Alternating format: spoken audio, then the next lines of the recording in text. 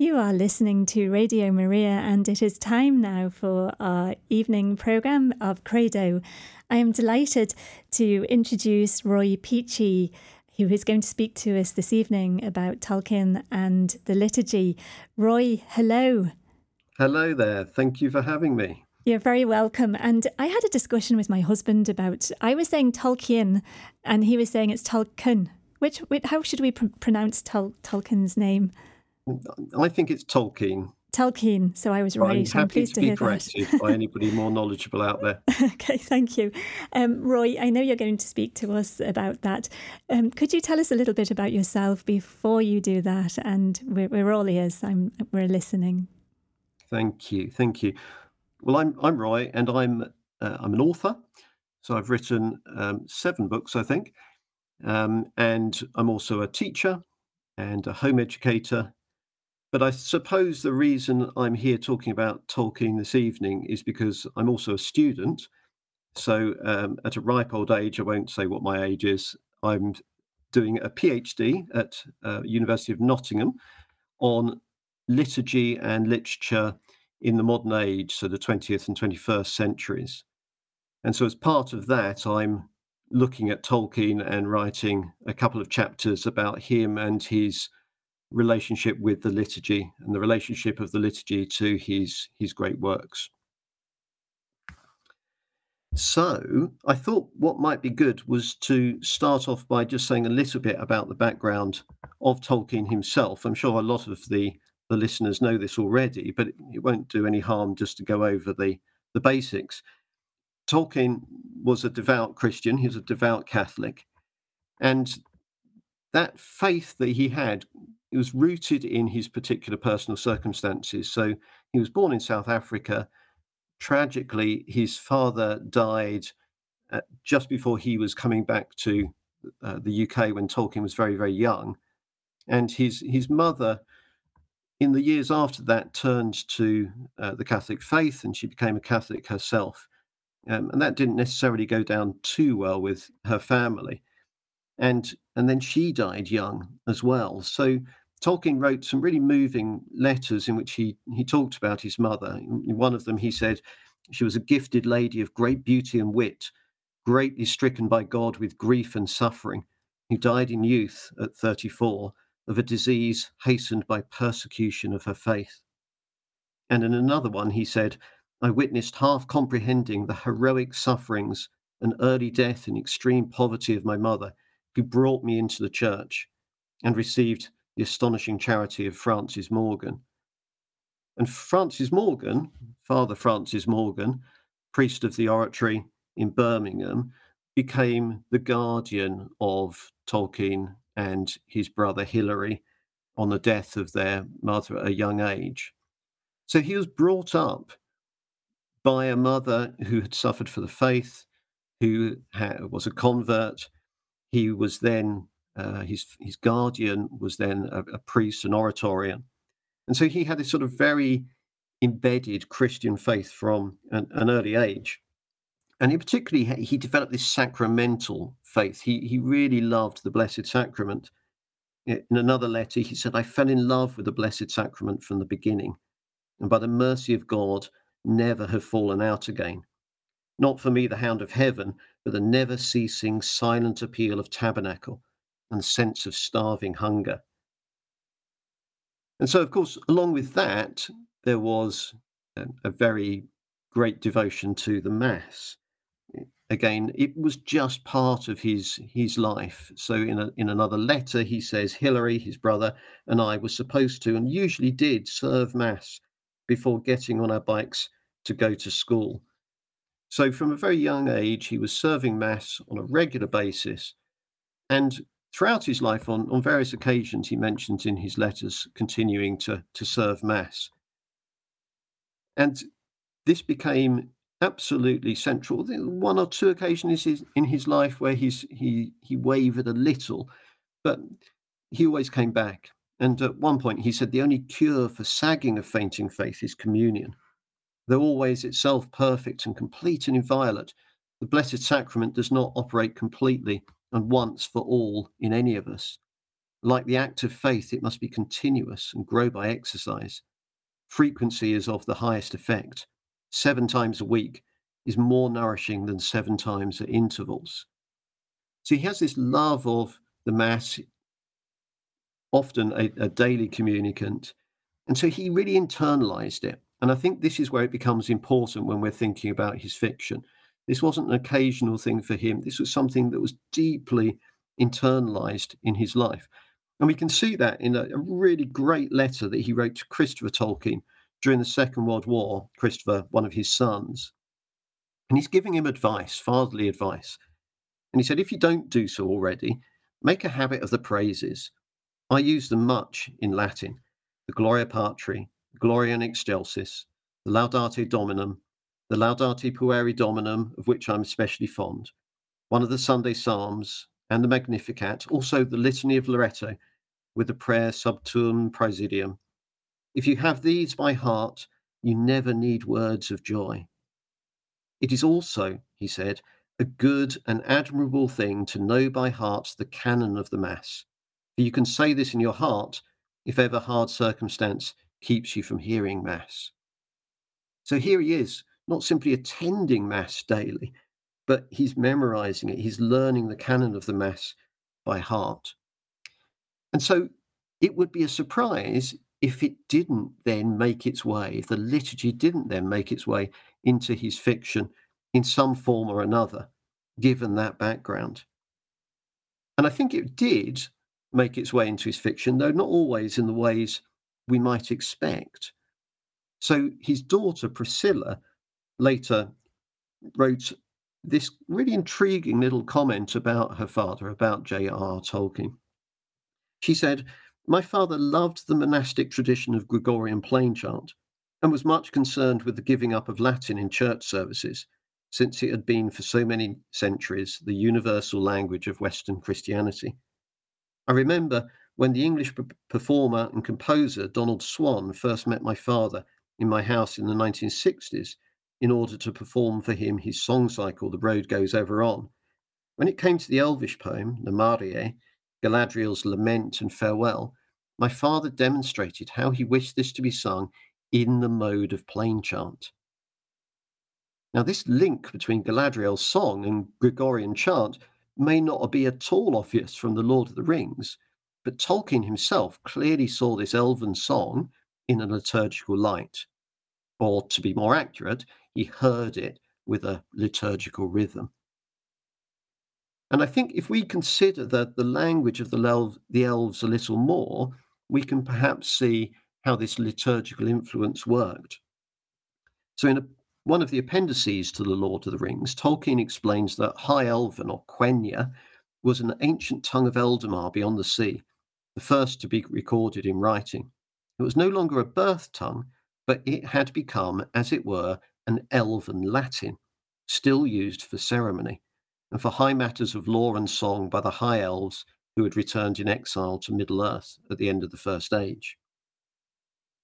So there's a link between Quenya, the language of the elves, and Latin.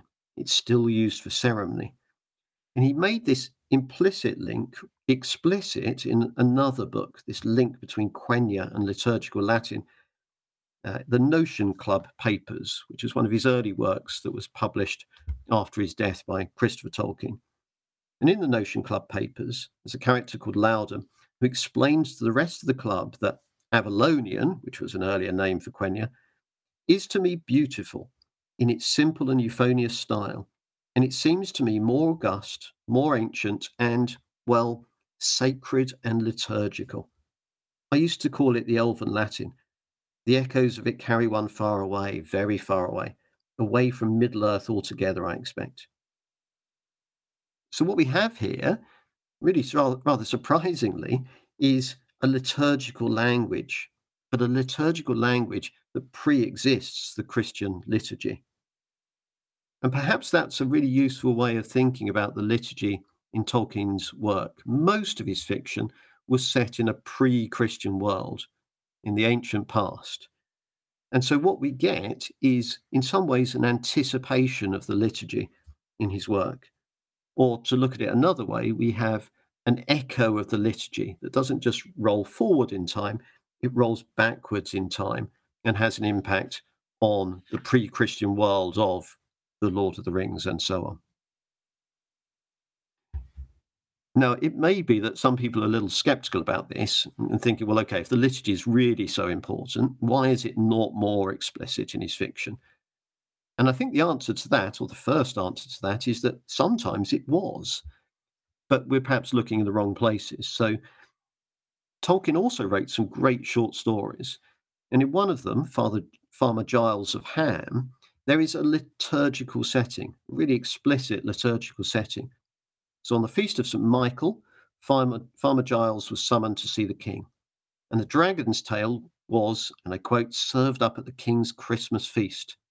And the night chosen for the dragon hunt was supposed to set out upon St. Nicholas's Day and come home with the dragon's tail not later than the eve of the Christmas feast. A tournament was then organised for St. John's Day, and Farmer Giles's armour was prepared all the rest of the day and all the next day, which was Twelfth Night and the eve of the Epiphany. And then the dragon himself swore that he would return with all his wealth on the feast of St. Hilarius and St. Felix. However, the dragon didn't return, and so Farmer Giles was forced to go after him, stumbling across him on the feast of Candlemas. And then after all of these activities, all of these references to liturgical time, Farmer Giles attempts to restore some sort of liturgical order when the dragons caused chaos by reminding the dragon, quote, about what you said last Epiphany. So what we've got here is a really clear geographical and temporal setting to the story.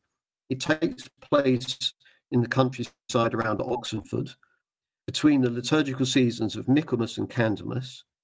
And so it is, in a sense, it's a representation of the liturgical year filtered through the lens of an Oxford Don. But in the end, the liturgy seems to fade away in the story. Towards the end of the story, there are fewer and fewer references to liturgical time, until right at the end, when we're told that as Lord of Tame, Farmer Giles still paid a nominal tribute to the king, 6 oxtails and a pint of bitter, delivered on St. Matthias's Day. And this reference to the hidden apostle, chosen to replace Judas, signals the end of the liturgical references in the story. And Farmer Giles, now old and venerable, ends the story, and the story enters into the timelessness of myth, and the liturgical year becomes absorbed within the story. And thinking about the liturgy as being absorbed within Tolkien's stories is I think, really important. There's a really famous letter from Tolkien to Father Robert Murray, in which he wrote this: "The Lord of the Rings is, of course, a fundamentally religious and Catholic work, unconsciously so at first, but consciously in the revision. That is why I've not put in or have cut out practically all references to anything like religion, to cults or practices in the imaginary world, for the religious element is absorbed into the story and the symbolism."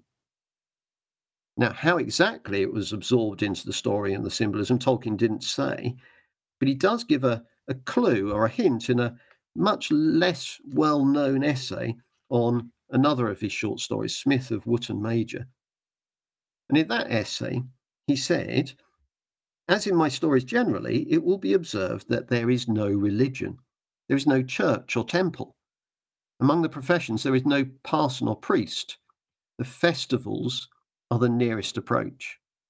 And then he talks a little bit about the festivals in the story. And at the end of his paragraph, he says, "In a story written by a religious man, this is a plain indication that religion is not absent, but subsumed. The tale is not about religion, or in particular about its relation to other things. It does not therefore appear as such." And he underlines "as such." So I think there are 2 important points here. One is the idea that the festivals are the nearest approach to all this. There's a kind of reminder that liturgical time matters. And the second thing that's important is this idea that religion isn't absent, it's just subsumed or absorbed within the story. So how's it absorbed? Well, in Smith of Wootton Major itself, there is this great hall, which Tolkien himself describes as an allegory of the village church. And the master cook is allegorically a representative of the priesthood. And he wrote a few versions of this story. And in one of the earliest ones, he makes a really clear link between the liturgy, the church, religion, and what's going on in the story. So he says the cookhouse was part of the village hall, the largest and oldest building in the place, and the only one that was really beautiful. In it, once a week, the villagers had a meal together, and most of them came regularly, except the very old or the very young, or any that might be ill. Also, there were various festivals during the year for which the cook had to prepare special feasts. So, in other words, in this early version of the story, the village hall clearly represented the Catholic Church, where the villagers met weekly for Mass and also on other feast days throughout the year. So the story's got this clear liturgical setting. And we might also want to pick up on the idea of the Eucharist, the Mass, as a meal, which is clearly an important idea. And I think it was a really important idea for Tolkien himself. But perhaps that's something we might want to come back to a little bit later after a musical break. That's lovely, thank you. I have found in Manas Tuas, which is the Gregorian chant, and I thought, given we heard about the Gregorian chant with the elves, let's have a listen to this.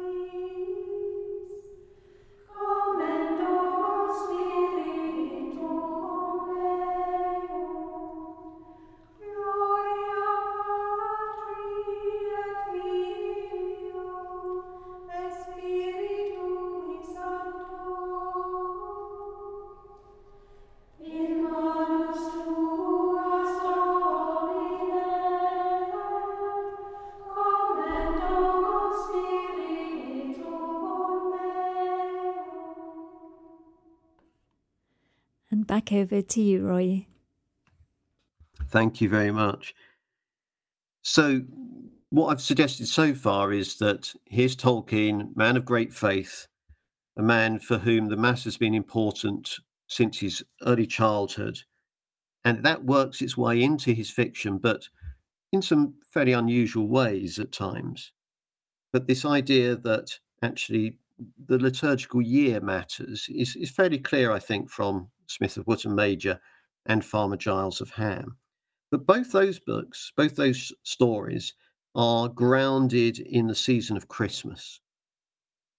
And they're both also set in the 6th age of the world, which, according to the Venerable Bede, who I think was really important to Tolkien, that 6th age began with the incarnation of Christ. But if we move on to The Lord of the Rings, that's got quite a different setting. It takes place during the 3rd age, which, according to Bede, lasted from Abraham to David. So we're in a different zone. It's clearly a very different type of book. And the book may begin, much like Farmer Giles of Ham, around Michaelmas, for Bilbo's birthday, September the 22nd, falls on the date of the autumnal equinox, but it leads up to Christmas. The company leave Rivendell on the 25th of December, and then on to the Annunciation, or the date of the Annunciation, on the 25th of March, which is when the ring is destroyed and Sauron is defeated.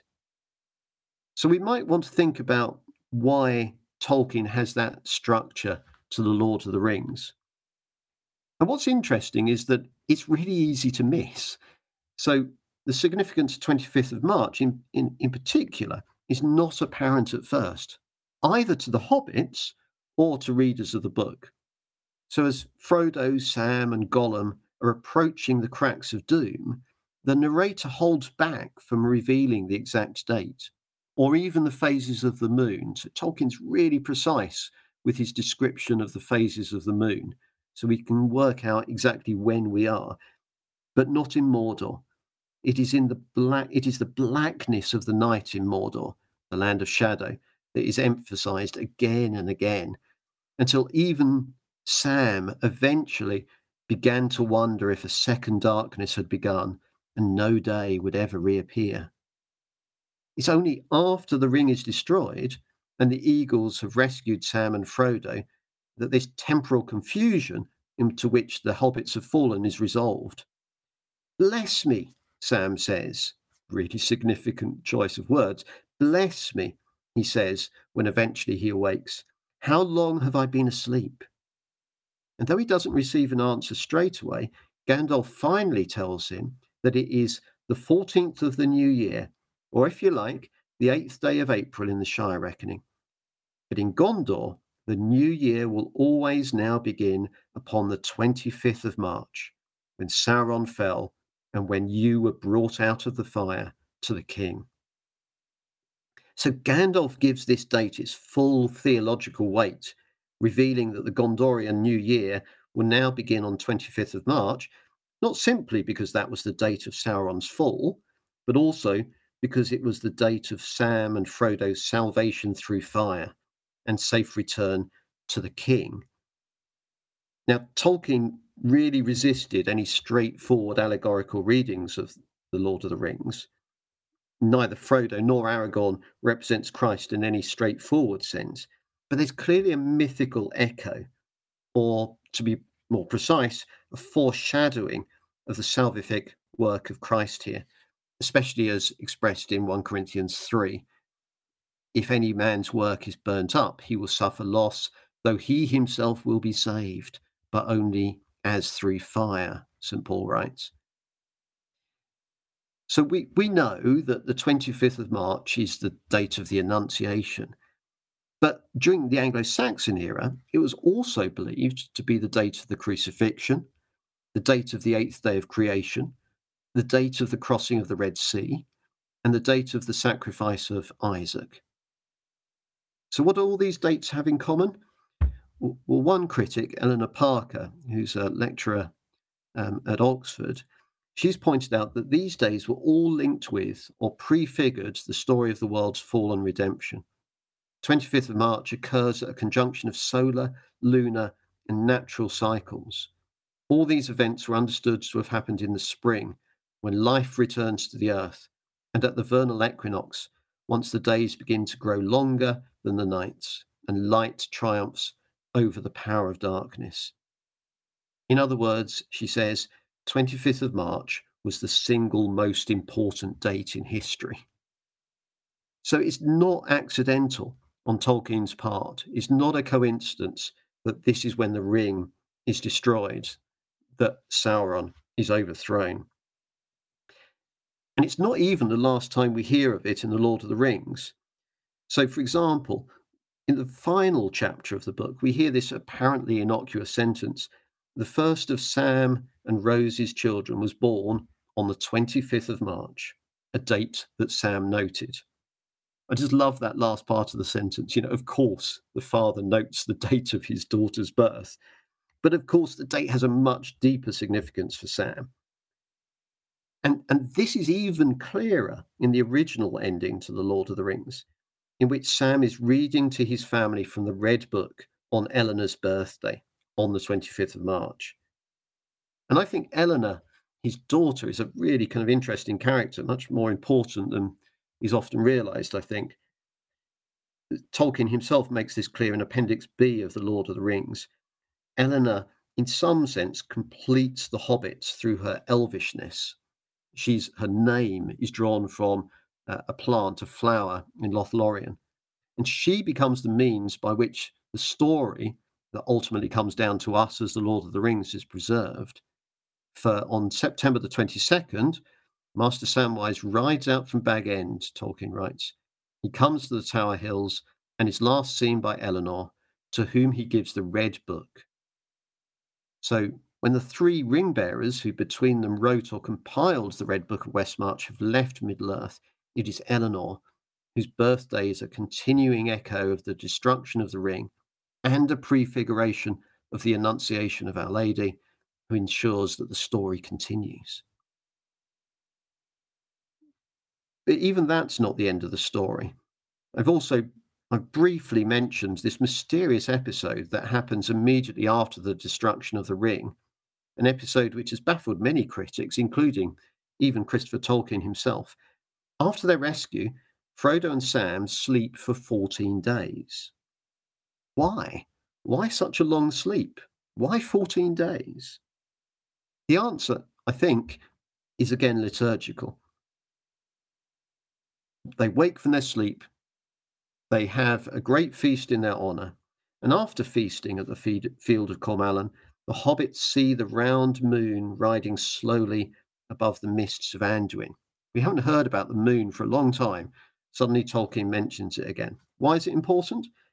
Because now, in our Christian era, it is the first full moon after the spring equinox that determines the date of Easter.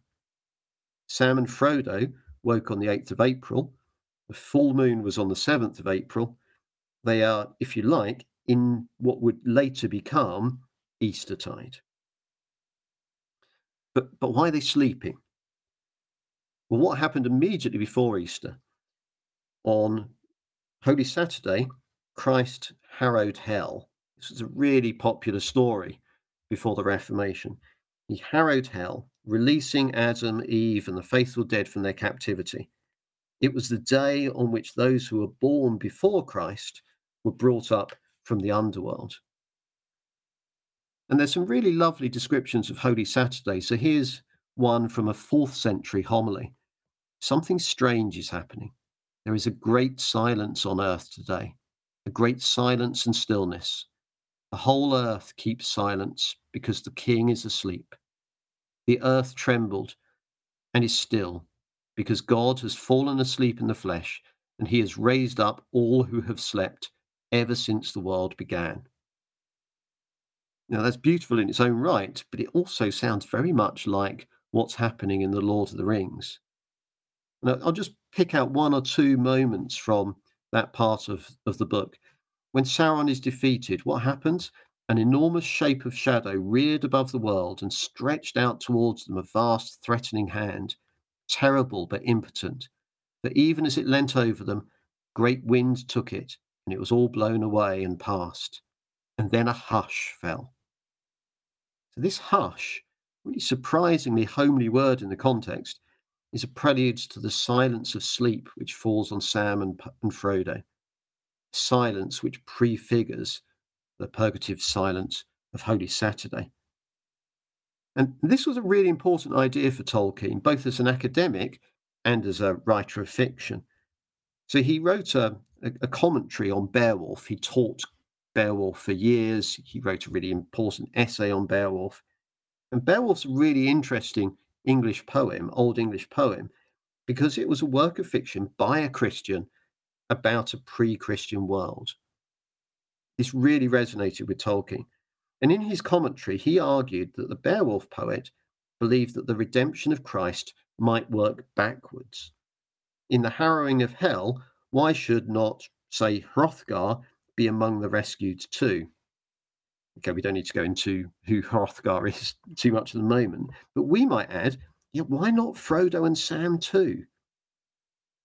The Beowulf poet attempted to equate the noble figures of his own northern antiquity with the noble figures, sages, judges, and kings of Israel before Christ, Tolkien wrote. And just like the Beowulf poet, Tolkien wants to give his northern kings a place in an unwritten chapter, as it were, of the Old Testament, as he puts it in his commentary. So, in this prefiguring of the sacred Triduum, it's not surprising then that Tolkien should give apparently undue prominence to the events of Holy Saturday. For a Christian writing about a pre-Christian world, and for a scholar who's best known for his work on Beowulf, the ultimate fate of his characters was a matter of great importance. So Frodo and Sam are saved out of the fire, and when they awake, the company is reunited, the feast is celebrated, and the light of Easter, we might say, now shines upon them. Frodo and Sam's long sleep has prepared them for the proto-Paschal festival and enabled them to enjoy the full fruits of their victory. Perhaps one last comment, another way of putting it, is that the silence of Good Friday points to the silence of Holy Saturday, whose freeing of the dead points to the resurrection of Easter Sunday, which itself prepares us for and points us towards the second coming of Christ and the end of all things. And those words, the end of all things, are what Frodo says just before he and Sam collapse after the destruction of the ring. Quite a lot there, so maybe it's time for another musical break. And then afterwards, I can talk about a few more things. And if anybody's got any questions and wants to ring in and ask, I'll do my best to answer any of those as well. Thank you so much, Roy. We've got our phone lines open. So, dear listener, as always, the number is 01223 375 564. While we have Roy with us and we can draw on his expertise, please feel free to call with any question you have.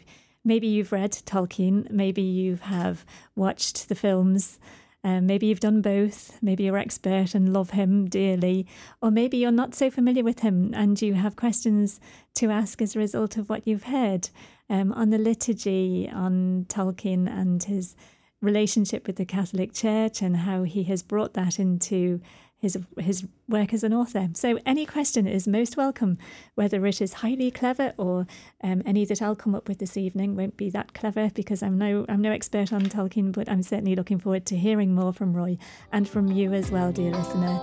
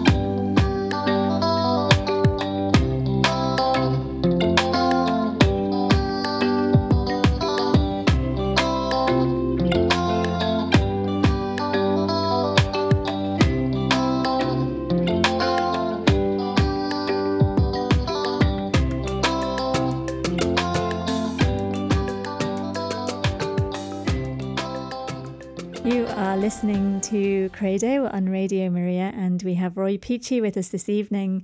And Roy, I have a question. I love to have callers come in, and I do hope, dear listener, that you will call in our next little music break. But in the meantime, I've got quite a few questions, and I was just thinking, which one should I ask you, Roy? And I think something that struck me right early on when you were speaking was that Tolkien learnt the canon of the Mass, which I was really surprised by.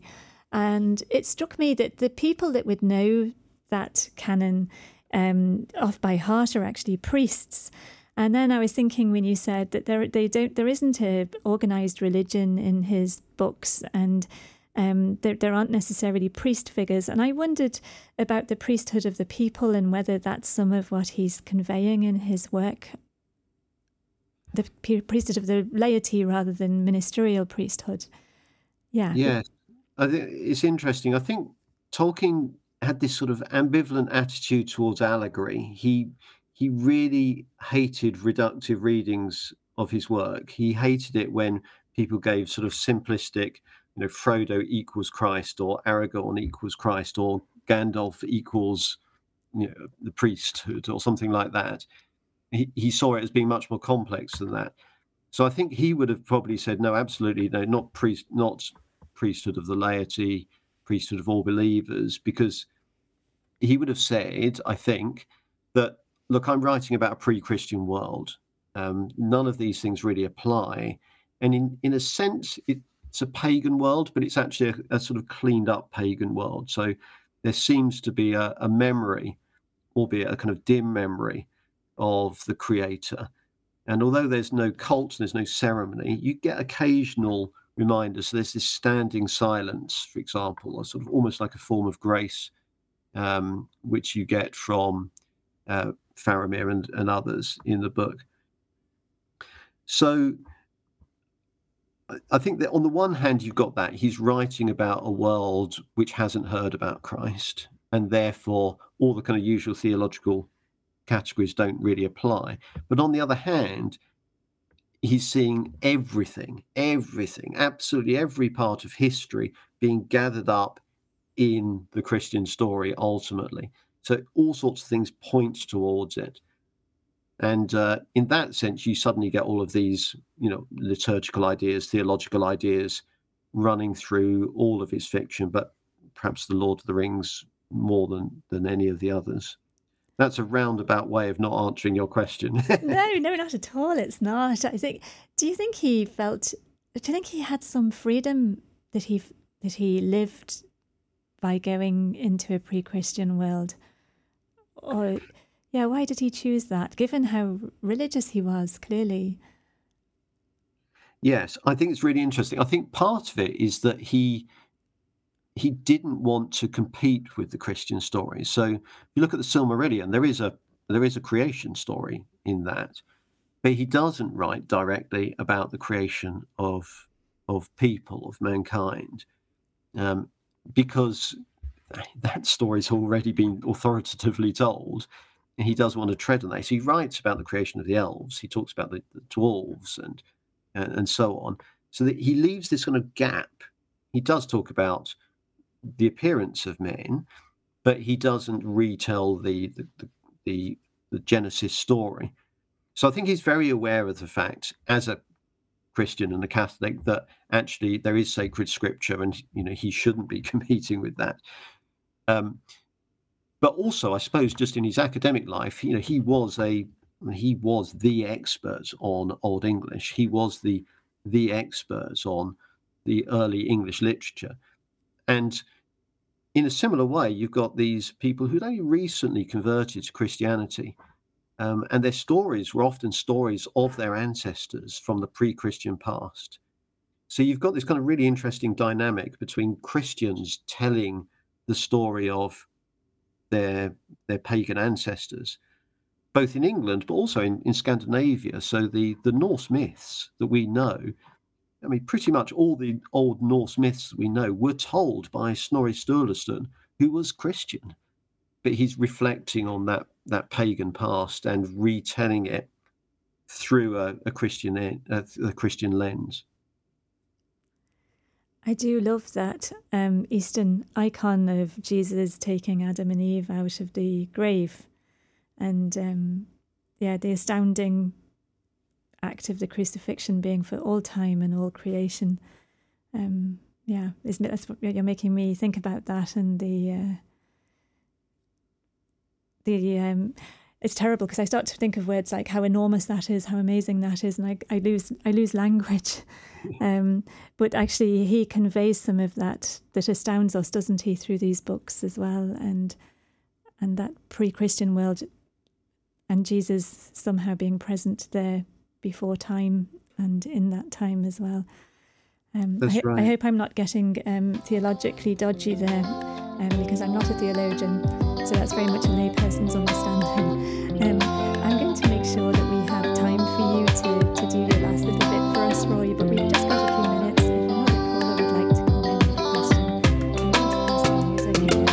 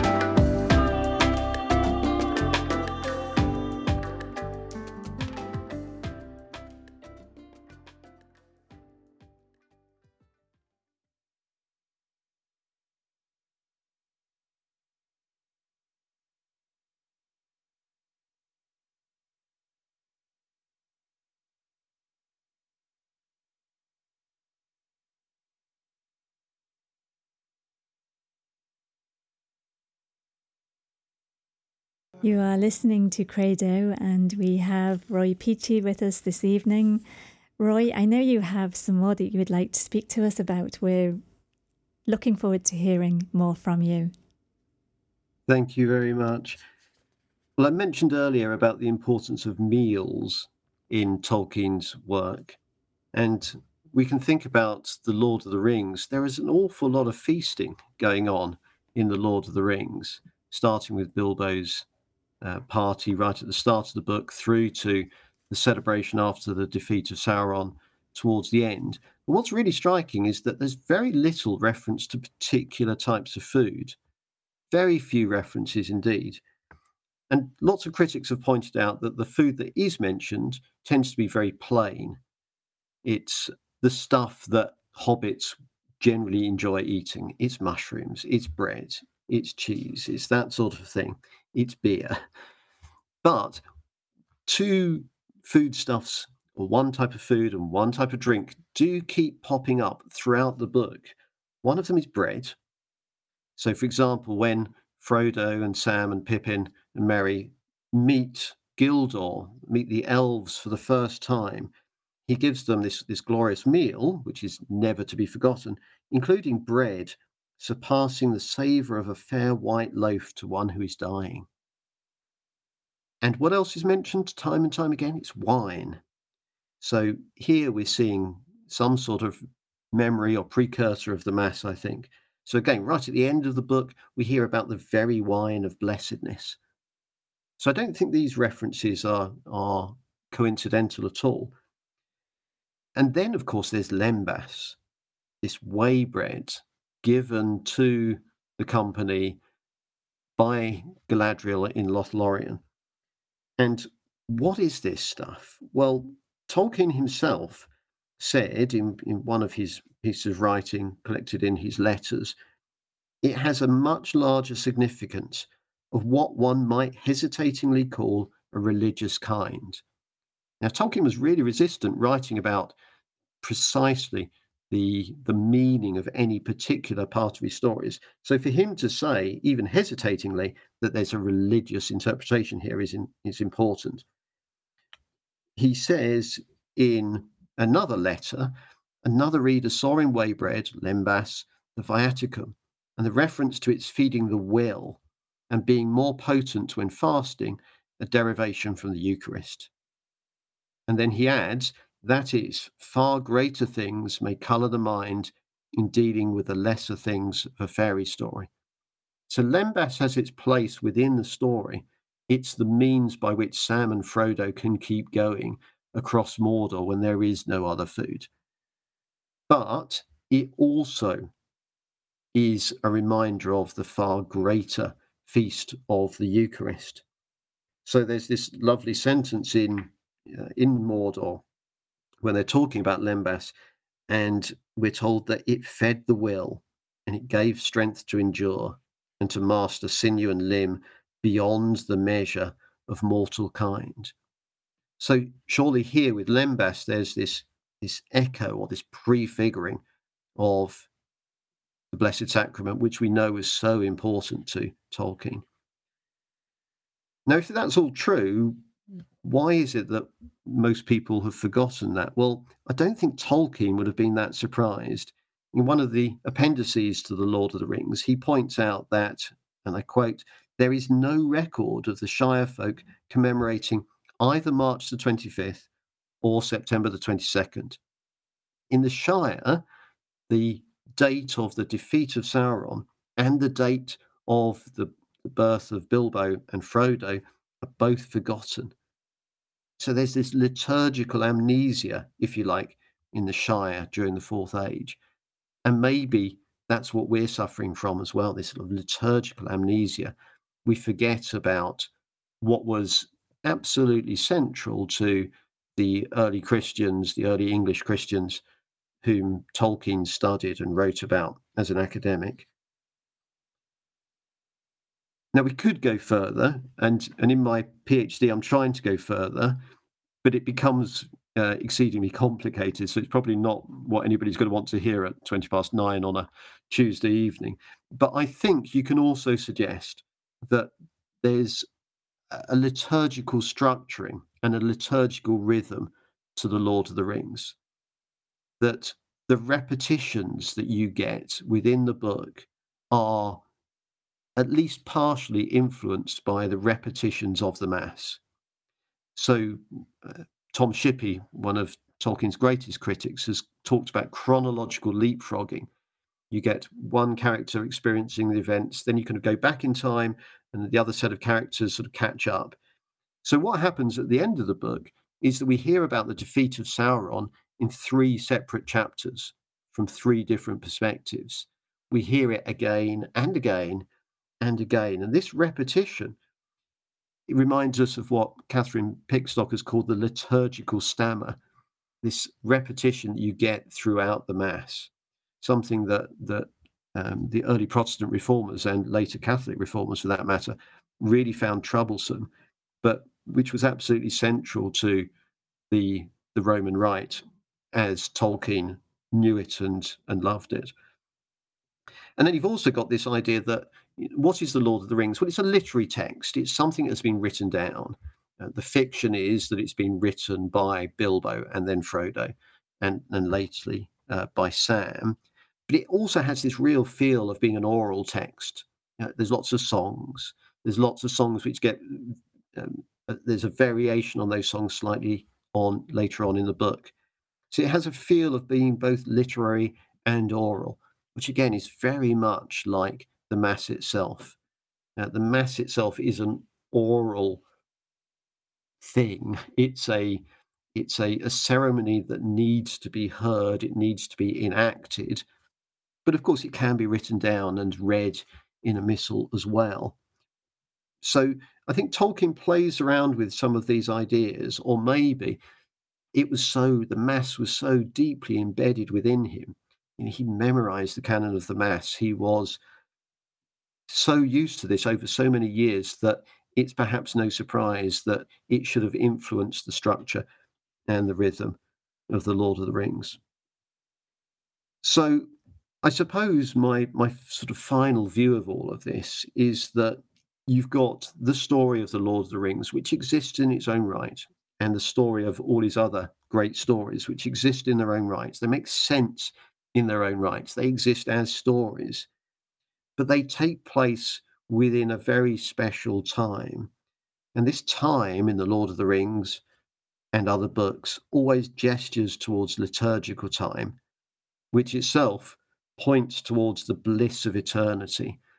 And that ultimately is what Tolkien was writing about. So the religion in the book, the liturgy in the book is not absent, it's absorbed. It's there, and yet we don't always see it directly. So I think it's wonderful stuff. There's always more to discover in Tolkien. There's always more to find.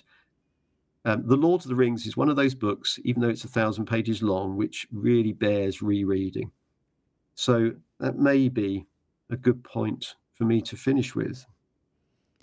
Thank you so much, Roy. You've given me a new perspective on the liturgy. Strangely, that has come as I've been pondering as you've been speaking this last part as well. But how God relates to us through time, through our bodies, through communities, through the world around us, the galaxies, the earth, the tides, the seasons, what exists before us, what exists after us, and all in this eternal reality that somehow the liturgy begins to connect us with. So I have to confess I haven't read Tolkien. I've always watched the films, and I've loved the films. Every Christmas we watch Lord of the Rings. But I'll see it a little bit differently now. It's great. Thank you. Oh, no, pleasure. And the films are fun. But the book is better. The books usually are, aren't they? Is he a hard read? I don't think he is. I mean, I think it is a long book. The Lord of the Rings is a long book. Uh-huh. But I think he had that wonderful touch where he was just a great storyteller. Yeah. So I think if you can set aside a bit of time, I think it's not a hard read. I think it's a story that is engaging, that can really hold you. Um, over 1,000 pages, and yet we can see how many authors could write books of that length. How many authors is there still a demand after their death for everything, every scrap of writing that he wrote? Uh-huh. He is a phenomenon. He was the author of the century, as Tom Shippey pointed out in one of his books. That was the title of his book about Tolkien. In poll after poll, people still vote for him as the author of the century. And some Right. literary critics get a bit sniffy about that, but actually, I think they're the ones who are missing out. I think I think Tolkien was a phenomenal academic. He was a phenomenal writer, and there's always more to be discovered in his work. I think that, yeah, you've inspired us to pick up. Which book would you recommend? If you want something short, uh, I really like Leaf by Niggle. Hmm. Leaf by Niggle, which in effect is an allegory of purgatory. Although he said he didn't like allegory, I think one way of reading Leaf by Niggle is as an allegory. And it's also just a great story in itself. So Leaf by Niggle is a short story, and then if you're feeling bold, The Lord of the Rings. Well, start with The Hobbit and then The Lord of the Rings. Hmm. That's great. And allegory is when something is made to be like something else. Is that right? Just Yeah, remind that's me my right. English, my proper English. Yeah. Yeah, absolutely. So you take Animal Farm, for example, is both a story about animals on a farm, but it's also a story about the Russian Revolution and Stalin. Yes. In the same way, Leaf by Niggle is partly a story about a man called Niggle and his neighbor, and their relationship, but it's also a story about life, death, and purgatory. Roy, thank you so much for this evening. If I can just say thank you to you for coming this evening, and for offering your time, Roy. It's been a very deep and thought-provoking evening you've given us, and inspiring as well. Well, thank you ever so much for having me. It's always good to be on Radio Maria. Thank you so much. Thank you. God bless. And you.